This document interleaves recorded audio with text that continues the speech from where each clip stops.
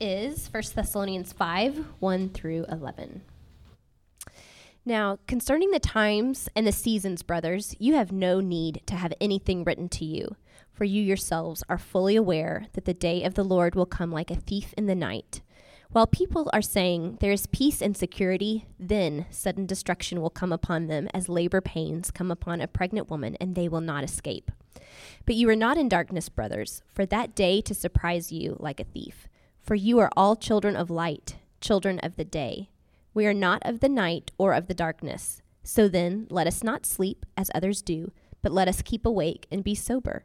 For those who sleep, sleep at night, and those who get drunk are drunk at night. But since we belong to the day, let us be sober, having put on the breastplate of faith and love, and for a helmet the hope of salvation. For God has not destined us for wrath, but to obtain salvation through our Lord Jesus Christ, who died for us so that whether we are awake or asleep, we might live with him. Therefore, encourage one another and build one another up, just as you are doing.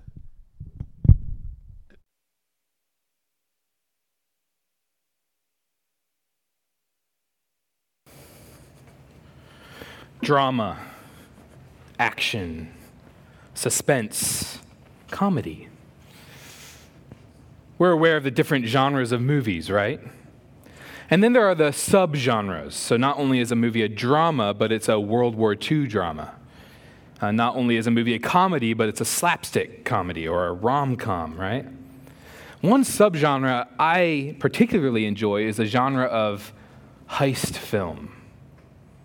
If you ever heard of that. So you'll know the movie. So whether it's the Mission Impossible movies or Inception, where they try to steal like things that aren't physical, or Ocean's 11, which is one of my favorites of all time, judge me later. It's intriguing to see the plot unfold, the plans being made, the heist pulled off. But I wonder, what if we tweaked those storylines just a bit? What if the guys who had the money, or whatever the object of the theft was, had been ready for the thieves? What if that casino owner had known Danny Ocean's plans all along and was ready to stop them? What then? What if they had been ready? Well, we have 3 more weeks to go in this book of 1 Thessalonians, so we've been looking at this letter for the past few months, and I've really enjoyed studying it with you. By way of reminder, 1 Thessalonians is one of the earliest written books in the New Testament.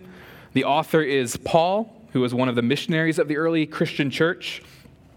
And at the time of this letter, he's in the city of Corinth, writing back to a brand new church he's just planted in the city of Thessalonica. These are new Christians, and they're facing persecution for their faith, but to Paul's joy, he's heard that they're growing in Christ. And so he encourages them while also continuing to teach and admonish them what they need to know about their newfound faith. So last week we saw Paul address the fate of those who had died in Christ in that church. He told them they would be raised again to eternal life. And this week we see Paul continue this theme of the coming of Christ, and especially what that truth should mean for those who are waiting. For some it will be a surprise, like a thief in the night. But for others it will be an expected day, a day of rejoicing. So for our time together this morning, let's look at 3 things together from this passage that Ashley has just read for us. First, in verses 1 through 3, let's see the surprise. Second, in verses 4 through 8, let's see the preparation. And then finally, in verses 9 through 11, let's see the destiny. So first, the surprise. Look there in verse 1. Paul says, "Now concerning the times and seasons, brothers, you have no need to have anything written to you." So remember, last week at the end of chapter 4, Paul has been talking about the return of Christ, the day when he will descend from heaven and catch his people up into the air, and they will forever be with the Lord. And so here Paul is referring back to that day, to the day when Christ will return. And he says in verse 2, "For you yourselves are fully aware that the day of the Lord will come like a thief in the night." So if you go back to the Old Testament, especially in the prophets, you'll see this term, the day of the Lord.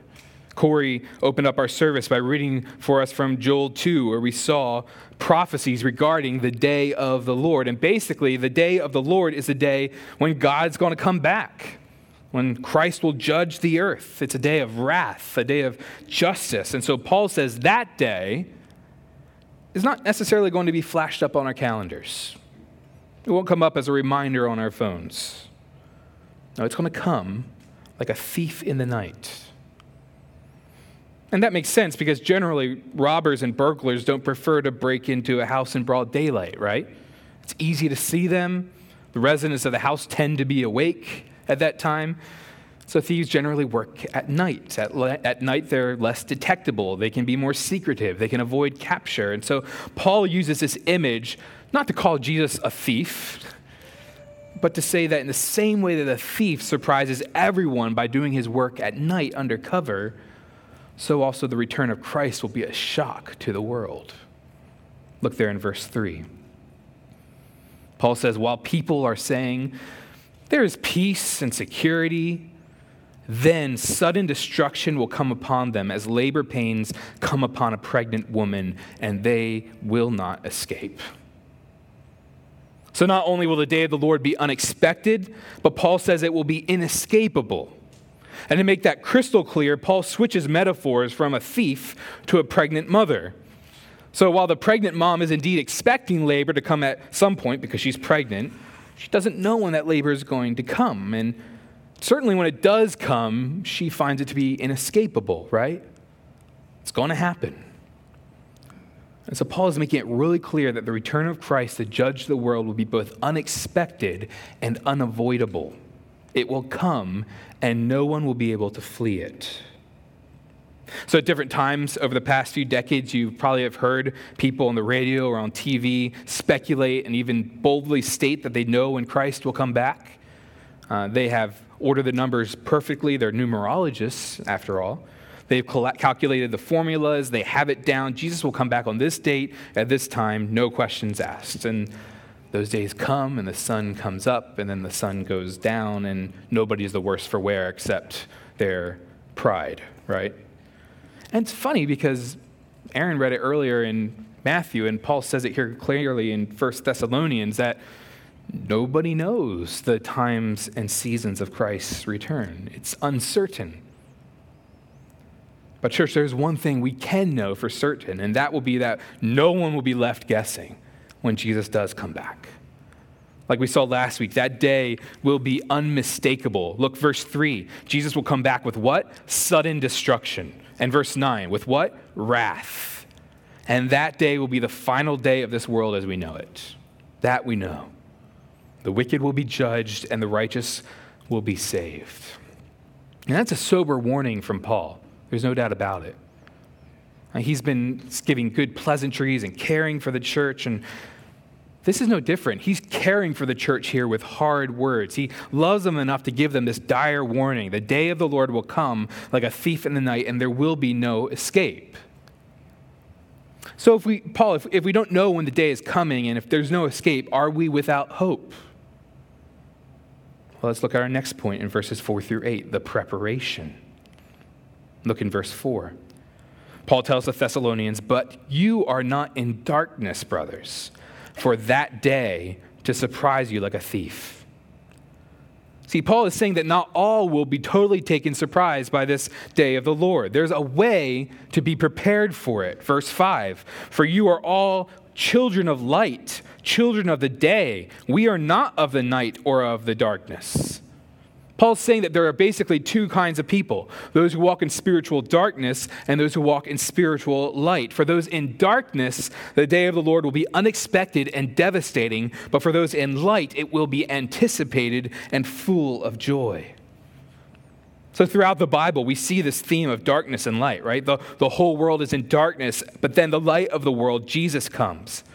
Our hearts are lost in darkness, but then the light pierces our souls. So one example in Colossians 1, verse 13, we see that God has delivered us from the domain of darkness and transferred us to the kingdom of his beloved Son. So as Paul talks about people walking in the light, he's not talking about people who are merely enlightened or clear-headed. He's making a definitive comment about the identity of Christians. Everyone who follows after Christ is a child of light. So if you're here this morning, you've given yourself to Christ and you're following after him, listen, brothers and sisters, you walk in light. Your whole life, your whole world has been changed. You've been given a new heart with new desires and a new hope. And that new reality needs to change everything about the way you live. You don't live in darkness anymore. You live in the light of Christ. You've been made spiritually alive. And so the coming of Christ for you, for all those who belong to him, will be a surprise because we don't know the date or time, but it won't be a surprise we're not ready for. It's like when someone's planning a surprise birthday party for you and you kind of suspect it because they're not good at keeping secrets, and then a friend kind of leaks a hint and you're like, okay, something's coming at some point. I'm going to be surprised because I don't know when, but when it does come, it won't be totally a surprise. I'll be sort of expecting it, but I'll act surprised, right? It's kind of like that. You know something's coming, but not quite when. And remember, Paul has been talking since the beginning of chapter 4 about what it looks like to live in a way that pleases God. He's rejoiced in this new heart that the Thessalonians have in Christ, and he's instructed them now to live out what it looks like to live with that new heart. And now he continues to do that here in verse 6. He says, in light of who we are in Christ, in light of who the Thessalonians are in Christ, let us not sleep as others do, but let us keep awake and be sober. He's saying, you all belong to Jesus now, so be ready for his return. Don't neglect your faith, but live in anticipation of the King. And church, let's be reminded here of something we say often but quickly forget, which is why we say it often. Our behavior can only change if our identity is changed. Our behavior can only change if our identity is changed. So if you're here and you're not a Christian, first of all, thank you for being here. We're honored by you joining us this morning. And I wonder, though, if you've always had this thought of Christianity as sort of a system of rules and regulations. Lists of things we need to do and things we certainly can't do in order to be saved by God. Let me just assure you that's not what the Bible teaches. God's word definitively teaches that everyone is completely dead and lost in sin and unable to save themselves, justly under God's righteous judgment for how we've lived. And the only way for us to ever be made right with God is if we're completely remade. If all the sin of our hearts is washed away and we're given new spiritual life. So that's what we believe. We believe that our identity needs to be changed before we can ever hope to change how we live and our behavior. God needs to give us new hearts before we can live to please him. This is especially helpful if you're working in the workplace or somewhere else and somebody's constantly getting on your nerves and doing things to offend you and to undermine you. Remember that they need a new heart if they're to act in keeping with the law of God. Pray for them. So Paul writes, verse 6, to those who have been given new life in Christ, to those who are in the light, children of the day, and who they now are must now affect how they live. That's what Paul's saying in verse 7. For those who sleep, sleep at night. And remember, this is a different kind of sleep than we saw last week, which was a euphemism for death. This is sleep as in being spiritually lazy and sleepy and inattentive. For those who sleep, sleep at night. And those who get drunk are drunk at night. But since we belong to the day, identity, let us be sober, behavior, having put on the breastplate of faith and love, and for a helmet, the hope of salvation. Paul never seems to be lacking a good illustration, does he? And here he gives a few more. So just like the homeowner who's asleep at night when the thief arrives and is bleary-eyed and unprepared, the same is true for a drunk person. The drunk has dulled his wits. He's not ready for a thief, let alone an intelligent conversation, right? So Paul says, don't be spiritually drunk when Christ returns. Instead, be sober-minded. And in verse 8, he employs a military metaphor. He says we are to be like soldiers who are so prepared that we arm ourselves with faith, with hope, and with love, this trio of Christian fruits that the Holy Spirit grows in our hearts as we belong to Jesus. So church family, Christ's return will bring destruction to those who aren't ready and joy to those who are. It's no joke. It's nothing to be flippant about. So if you're a Christian, this passage must urge you and urge us to do some good self-reflection. How might we be sleeping on this? How might we be unprepared for Christ's return? How might we ignore it or downplay it by living for ourselves? One scholar writes, to be drunk spiritually is to imbibe too much of the world's way of looking at things and not enough of the way God views reality. So that's something to think about, Christian. Where have you become so much like the world that's kind of hard to tell that you're any different? Is the way you talk about your spouse at work any different from the way your coworkers talk about their spouses? Is the way you nurse anger and bitterness in your heart any different from how people have behaved who've offended you in the past? Is the way you view illicit websites for your own personal pleasure any different from the way traffickers prey on the vulnerable for their own profit? Is the way you look down on other Christians as less holy than yourself, less passionate than you are for Jesus, any different from the way your arrogant boss treats you? Church, let us not sleep. This is a gracious warning from the Apostle Paul.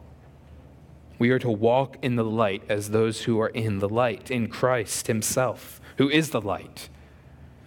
We are to work out our salvation in fear and trembling, rejoicing in the work that the Spirit is doing in us so we can be ready for his return of Christ. And it could be today.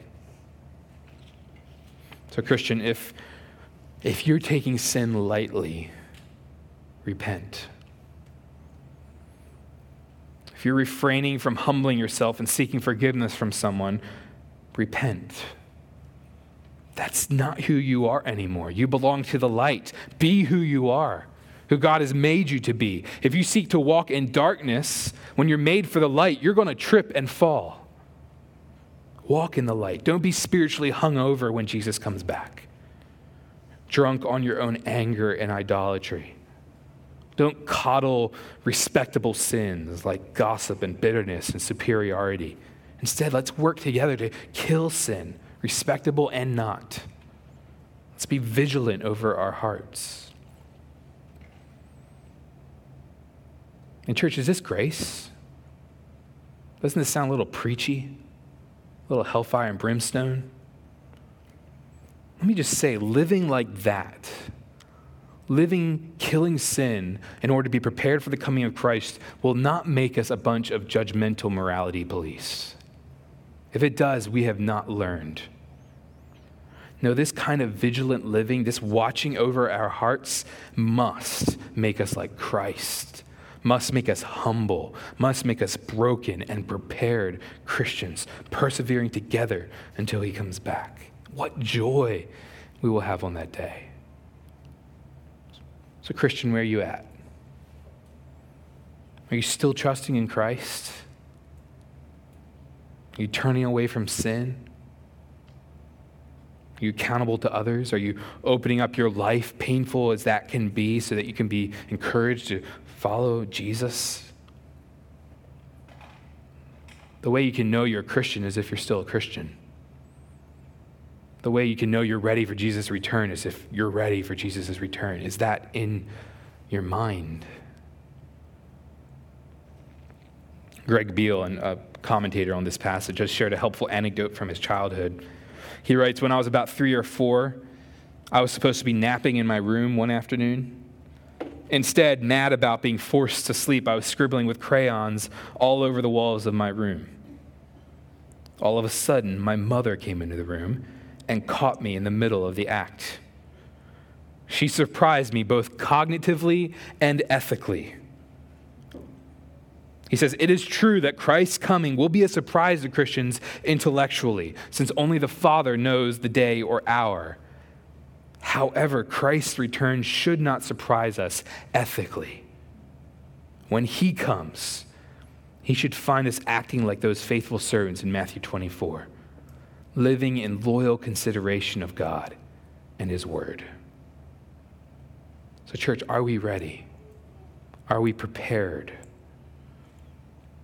Where can we strengthen and help those who are ensnared in sin so that we can together be ready as a church for the return of our King? All right, those are our first 2 points, the surprise and the preparation. Let's finally see the destiny there in the last 3 verses. Verse 9. Paul says, "For God has not destined us for wrath, but to obtain salvation through our Lord Jesus Christ, who died for us, so that whether we are awake or asleep," now meaning death and life again, "we might live with him." The great preacher John Stott puts it like this: "So far, Paul has based how we should behave on who we are. Now he goes on to base who we are on who God is and on what he has done for us." So listen, Christian, if you're sobered by this passage so far, that's good. I feel like I've earned my paycheck. At times, we all need a little sniff of smelling salts to remind us who we are and how we must turn away from sin. Perhaps as you think about your heart, you wonder if you're a Christian at all. And that's okay if you pursue it. Don't let that line of thinking just diminish with football this afternoon. Pursue it. Find someone in the church you trust and pray together. Seek to discern whether you are in Christ. But everyone, church, family, in our striving, in our preparation, we must remember our destiny. We must remember that this is all of grace. We must remember that this is God's work, and he is the one who will complete it, as we'll see in 2 weeks when Paul at the end of 1 Thessalonians says, "He who calls you is faithful, he will surely do it." I mean, think about it. Our destiny in our sin was on the fast lane to hell. That was our destination. We deserved God's wrath. We had spat in the face of our Creator. We had given him the cosmic pink slip, saying, "You're no longer king of our lives. That's our job now." We were justly deserving of his wrath, his anger towards our sin. Our destiny, friends, was terrifying. Eternity separated from all the love and kindness and grace in the universe. Our destiny was forever without God, without hope, no escape. If you think about the worst day you've ever experienced, whether it was deep depression or pain or fear, dread, that's your destiny forever, every day.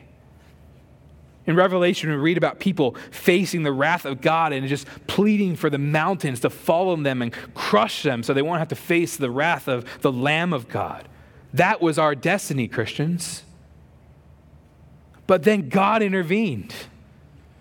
As Paul wrote earlier at the end of chapter 1 in 1 Thessalonians, Jesus delivers us from the wrath to come. So there is a way of escape through Christ.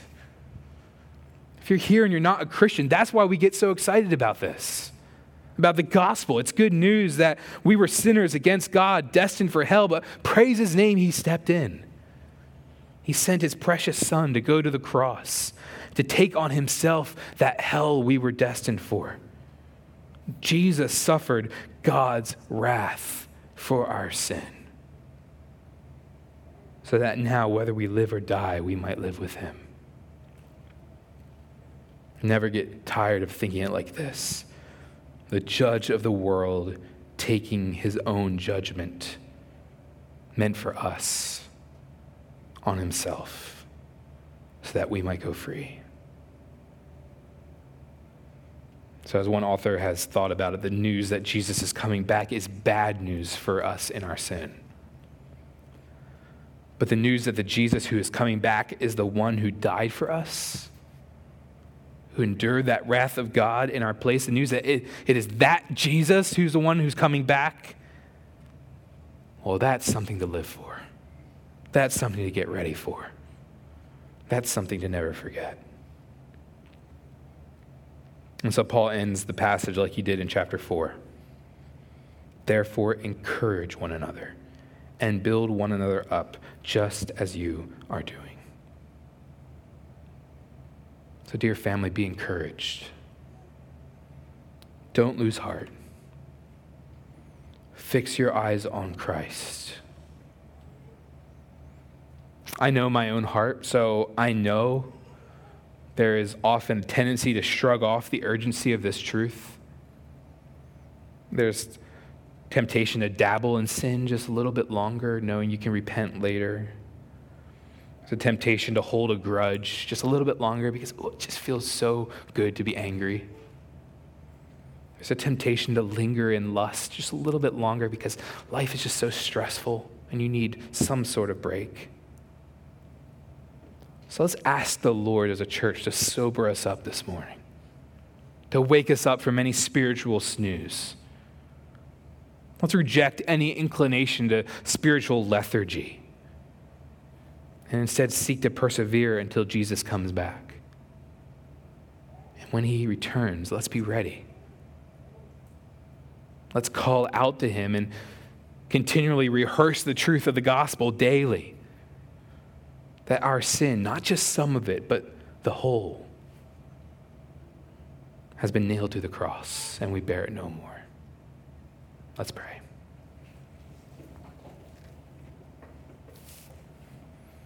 Oh, Jesus, thank you for dying for us and rising again. Thank you that you have conquered our death and our sin.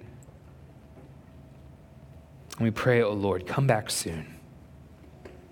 Come back soon to take us to be with you. And in the meantime, prepare us. Make us ready. Quicken our slow hearts. Renew our joy in our salvation. We pray especially, Lord, for those in our church family who are stuck in sin this morning.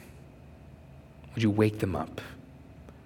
Would you give them new eyes to see the beautiful Savior who is coming? Spirit, lift us up. Give us strength where we're weak and keep us until our King returns. We pray in Jesus' name. Amen.